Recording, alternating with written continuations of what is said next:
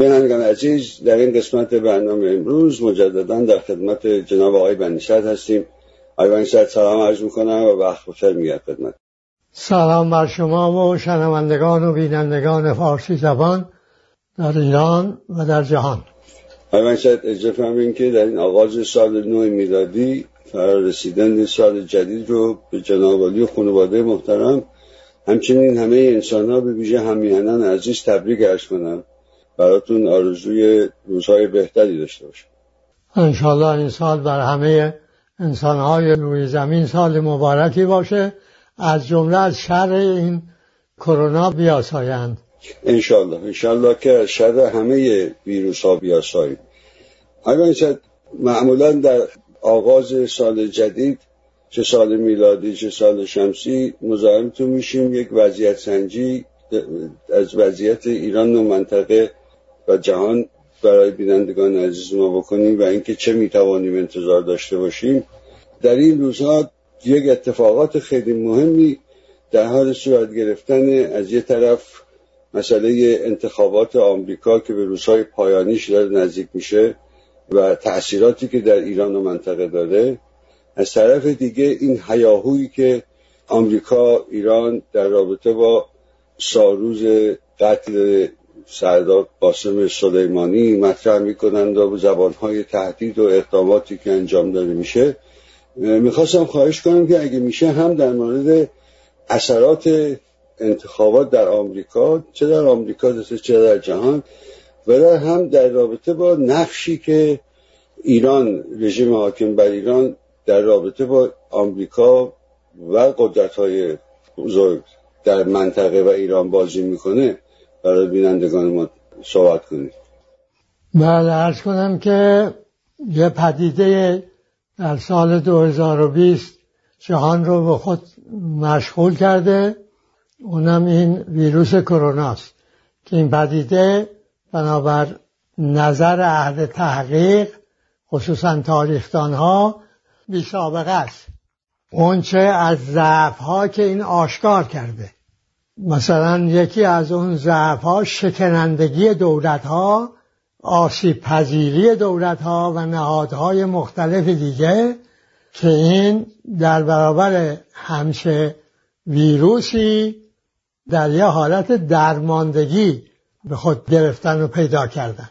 علاوه بر این که جامعه ها متوجه شدن به این که نه، دولت یه محتوای دیگری باید داشته باشه اگه بخواد زندگی در روی این کره زمین مثلا ادامه پیدا کنه. که حالا در حال حاضر دولت ها مثلا تو امریکا که اصلا این خدمات پزشکی بخش مهمی از خدمات آموزش و پرورش از به عهده دولت نیست، در کشورهای غربی هم این خدمات کمتر شد، مثلا خودشون به بخش خصوصی منتقل شد.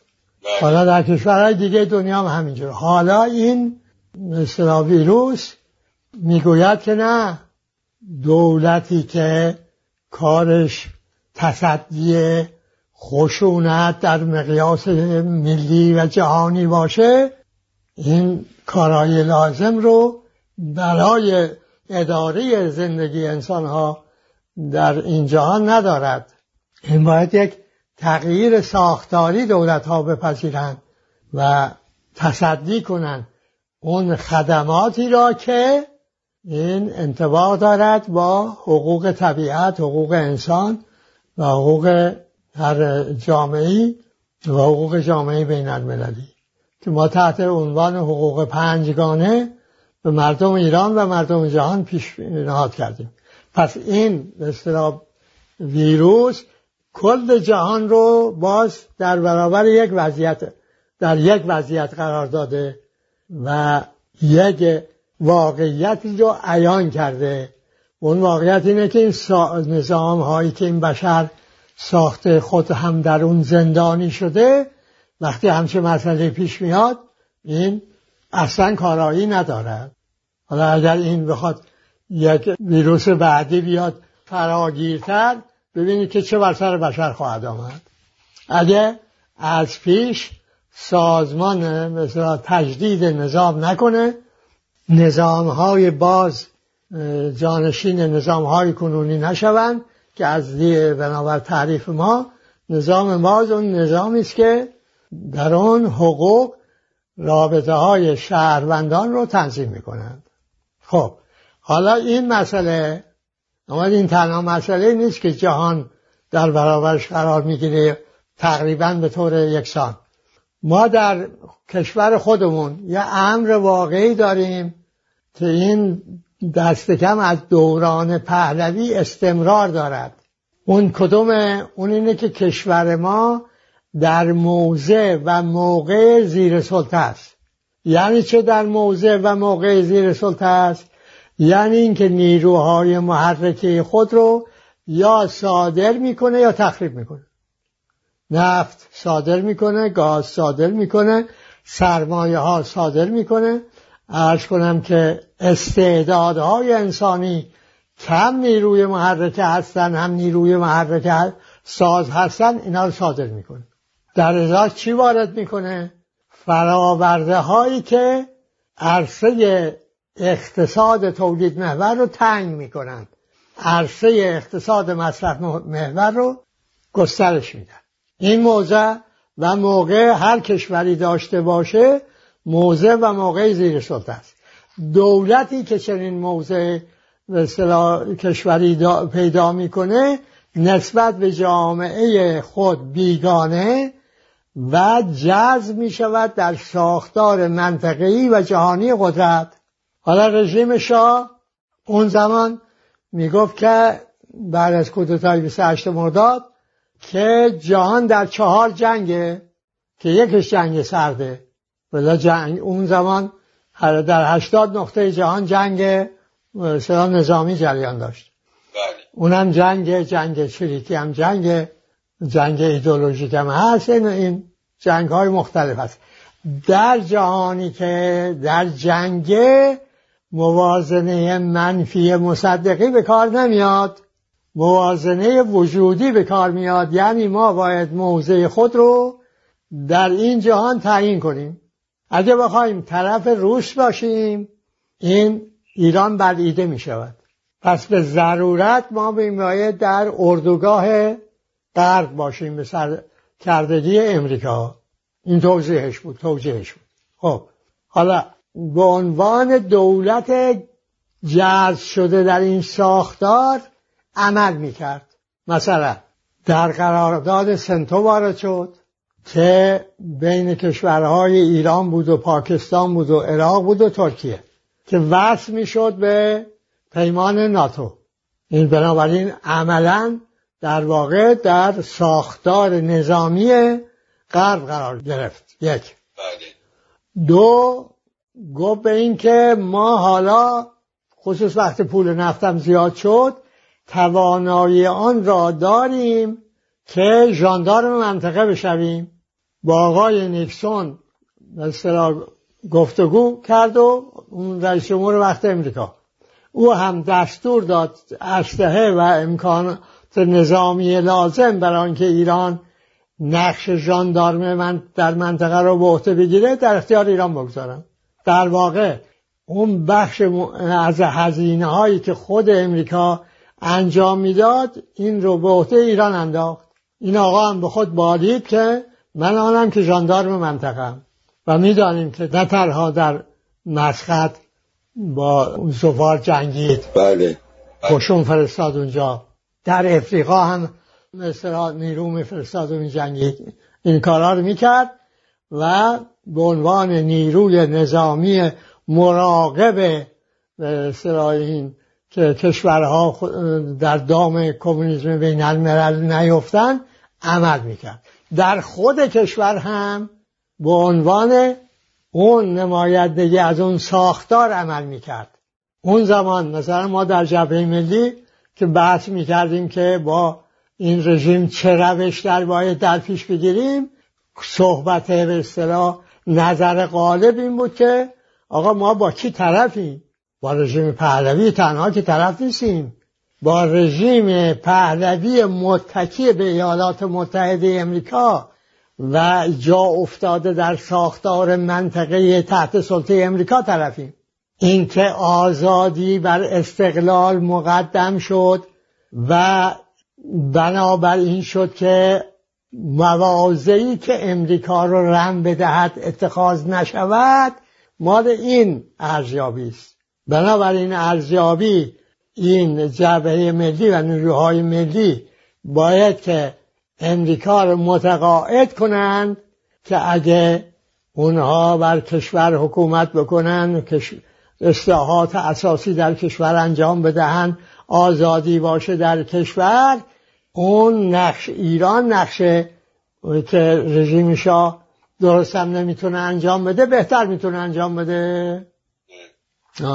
این دلیل حساسیت وجود داشت در این زمینه در اون موقع در جبهه ملی دوم، درسته؟ بله دیگه، همین که به مکاتبات با مصدق شد و بله. و پاسخهای مصدق و اون که ما بسر استقلال استوار ماندیم و اون نظر دانشجویان پذیرفت و یعنی در واقع نظر خود او بود دیگه،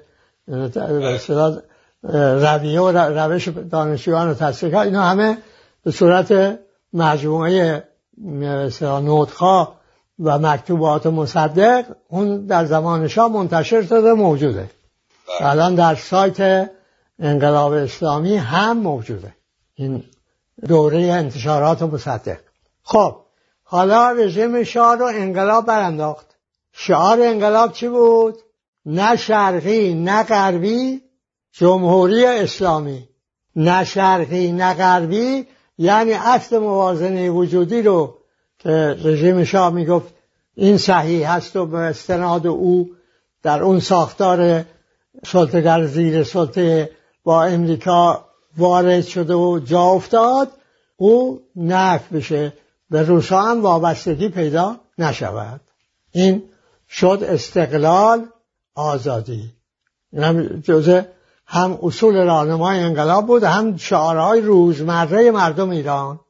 استقلال آزادی. خب حالا گروگانگیری پیش آمد و بعد جنگ 8 ساله پیش آمد و ما الان درست همون رژیم شاه هستیم، بی کم و کاس از لحاظ ساختار. این رژیم به عنوان اینکه در اون ساختار جذب شده، اینا قبلا هم بحث کردیم نمیخوام تفصیل بدم، جذب شده در منطقه عمل میکنه. قوا داره، در سوریه قوا داره، در عراق قوا داره. حالا اون کمربند به اصطلاح شیعه هم تبدیل شده به کمربند ویرانه و مرگ. از به اصطلاح سوریه ویرانیست و عراق ویرانیست تا بیا ایران. تازه این عراقی که قرار بود جزء اون کمربند باشه در این سازمان ملل رأی ممتنع داد. حالا یعنی که آقای ایران، این که تصور میکنی، آقای رژیم در واقع تصور میکنی عراق به اصطلاح جزء اون کمربنده، خیر، همچه این بریده. تازه به این که این کمربند در واقع ویرانه است دیگه، باید خرجش کرد. این آقای سردار نقدی گفته که 17 میلیارد دلار تا حالا ما خرج کردیم. بله. البته خیلی کمتر از واقعیت رو میگوید، چون 40 سال شما این به سوریه نفت دادی، حساب کن ببین چقدر میشه، غیر هزینه های دیگه که فرمودید. مثلا یک ناچیزی از کل هزینه رو میگه.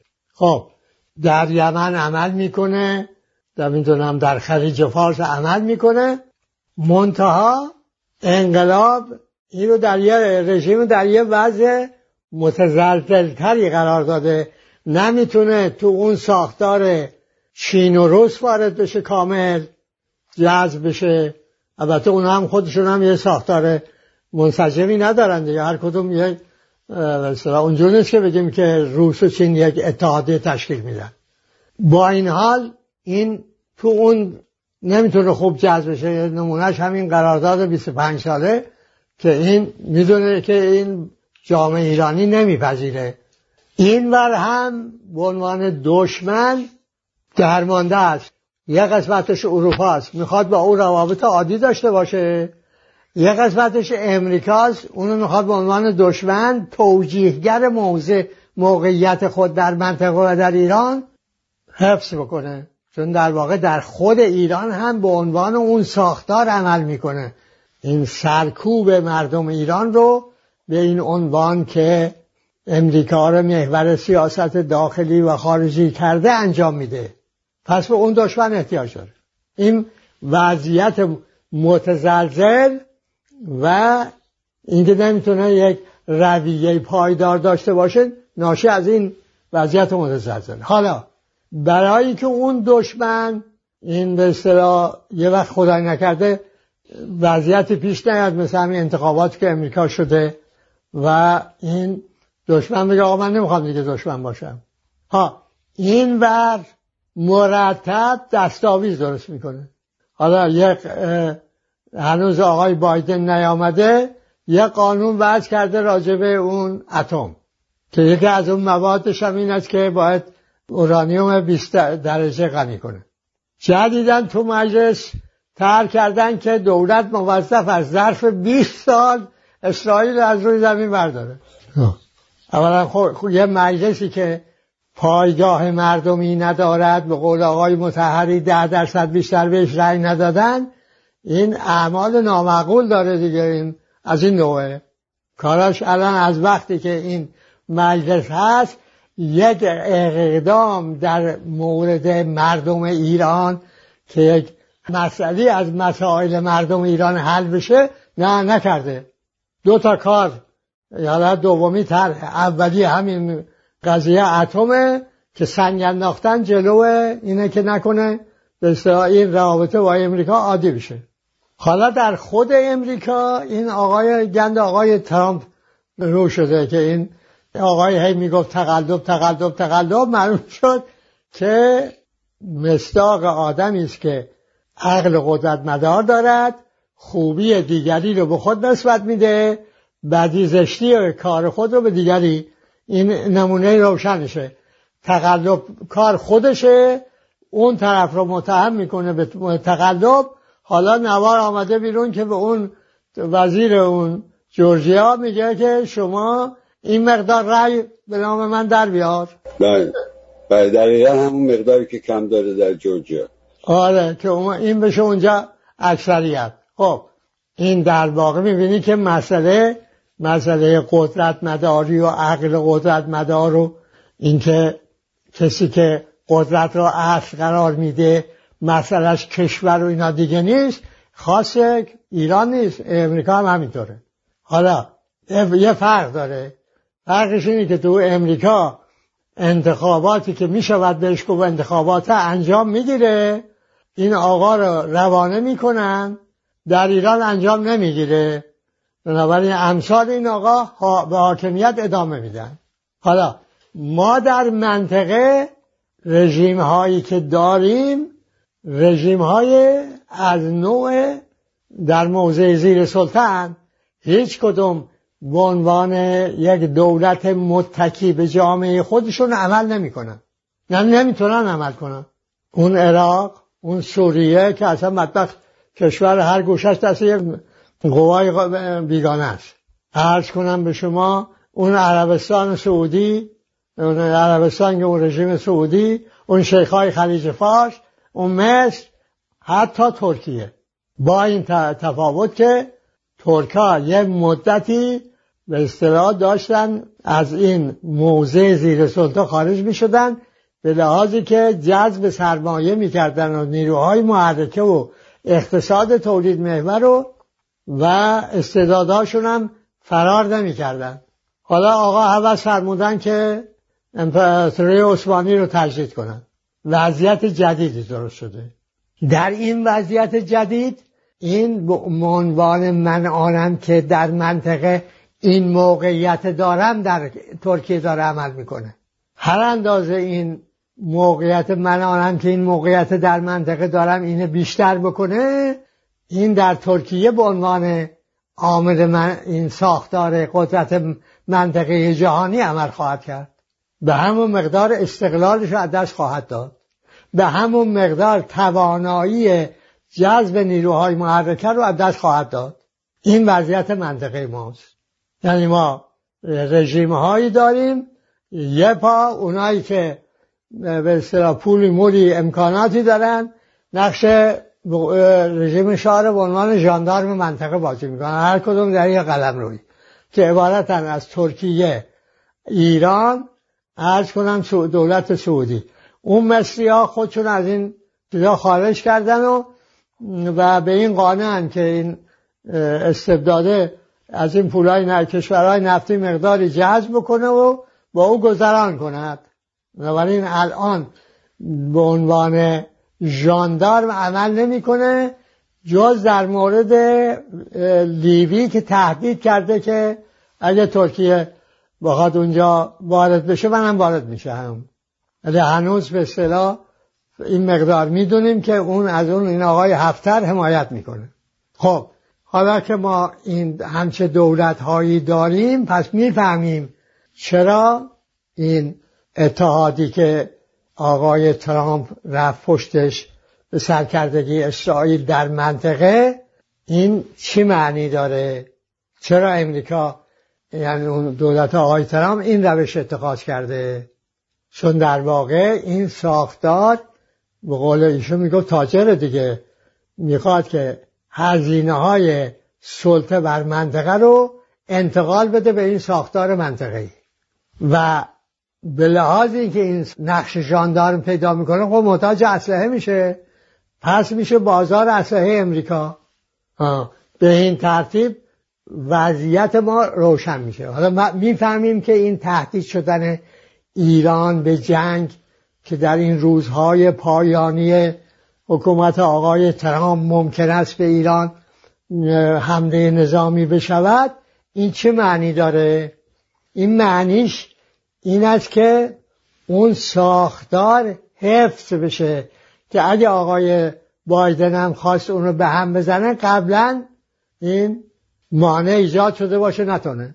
همونجور که برای اون قرارداد وین به اصطلاح برجام هم موانع ایجاد کرده که حتی المقدور جانشین اون نتونه برگرده، میخواد اون دستبندی منطقه‌ایش هم آقای بایدن حتی المقدور نتونه از اون خارج بشه. من احتمال ضعیف میدم که این از حالا تا 20 ژانویه دست به عمل نظامی بزنه، اما همین حالت تهدیدی که الان ایجاد کرده این حالت یعنی که اون ساختار اگر دست به ترکیبش بخوره منطقه از دست امریکا میره بیرون. اینه در واقع بخواد بگه. امیدوارم یک توضیح روشنی امشب به هموطنان خود دادم راجع به وضعیتی که کشورشون داره و این وضعیت تا این رژیم هست ادامه دارد، نمیتونه ادامه نداشته باشه. این تهدید به جنگ هم ادامه پیدا میکنه. حالا اگه فرض کنیم آقای بایدن بگه نه من جنگ نمی کنم، اما این ربطی به آقای نتانیاهو ندارد، نه ربطی به شرکای منطقه‌ای او ندارد. ایران در تهدید جنگ باقی میماند. اگه بخواد از این موقعیت و وضعیت بیا بیرون، این بر عهده مردم ایران است که عمل کنن، حتی بر عهده نیروهای مسلح ایران است که بشینن فکر کنن ببینن که این ایران اون که میگه 17 میلیارد تا حالا خرج کردیم، گفتم نفتی که به سوریه داده پولهایی که خرج شده چندین و چند برابره. خب این تنها که در سوریه که نیست، در جاهای دیگه هم همین پولها خرج شده. این وقتی این پولها اونجا خرج شد یعنی سرمایه در ایران نمیشه که به کار بیفته، پس ایران ویران میشود. ایران هم قدرت منطقه‌ای نمیتواند بشود به دلیل وضعیتی که میبینید، امکاناتش هم ندارد. گفتم که یک کشوری است که نیروی محرکه از دست میده. اون کسی بخواد قدرت منطقه‌ای بشه باید نیروی محرکه به دست بیاره و این داره مرتب میده، هر روزم بیشتر میده. این واقعیت ها رو شما مردم ایران، شما نیروهای مسلح، شما روحانیون، شما دانشگاهیان، شما دانشجویان بشینید راجبش فکر کنید، ببینید که این درسته که ما این دولتی داشته باشیم که انقلاب کردیم که اون رو تغییر بدیم بشه دولت ملی پیدا کنیم، همچنان ما دولتی داریم در به عنوان نماینده قدرت خارجی در کشور خود ما داره عمل میکنه. اگه صحیحه خب ادامه بدید، همینجور تسلیم باشید، اگر نه برخیزید. این وجدان به حقوق پنجگانه شرط جنبش همگانی است. بدون اون ممکن نیست جنبش همگانی روی بده. پس تا زود است این وجدان به این حقوق را بیابید و به عنوان نیروی دگرگونساز در خط استقلال آزادی به عمل برخیزید. شاد و پیروز باشید. ببخشید تو صحبتاتون اشاره کردین، به نظر من خیلی مهمه که بهش بپردازیم. البته امروز نداره فرصت دیگه. به ترکیه اشاره کردیم و اینکه چطور در چند سالی وقتی که حقوق مردم، حقوق جامعه بیشتر مورد توجه قرار بود و یه دموکراسی نسبی اونجا بود، چطور نیروهای معرکه چطور به کار گرفته میشد و چطور ترکیه از این رابطه زیر سلطه در می اومد و بعد حالا آقای اردوغان هوس کرده که امپراتوری عثمانی رو دوباره بازسازی بکنه. چگونه زور و فساد و بازیچه دست قدرت‌های خارجی شدن و بازی کردن در نزاع‌های منطقه‌ای جهت ترکیه رو داره عوض میکنه. میخواستم خواهش کنم اگه میشه یه دفعه در این رابطه با هم صحبت کنیم، به عنوان ترکیه، به عنوان یک نمونه، و اینکه چطور وقتی جامعه بیشتر به حق توجه میکنه تا به قدرت، مسیر اصلا عوض میشه. بله کاملا. بله بسیار خوب. یه برنامه دیگه میپردازیم به مورد ترکیه. خیلی ممنون از وقتی که به ما دادید.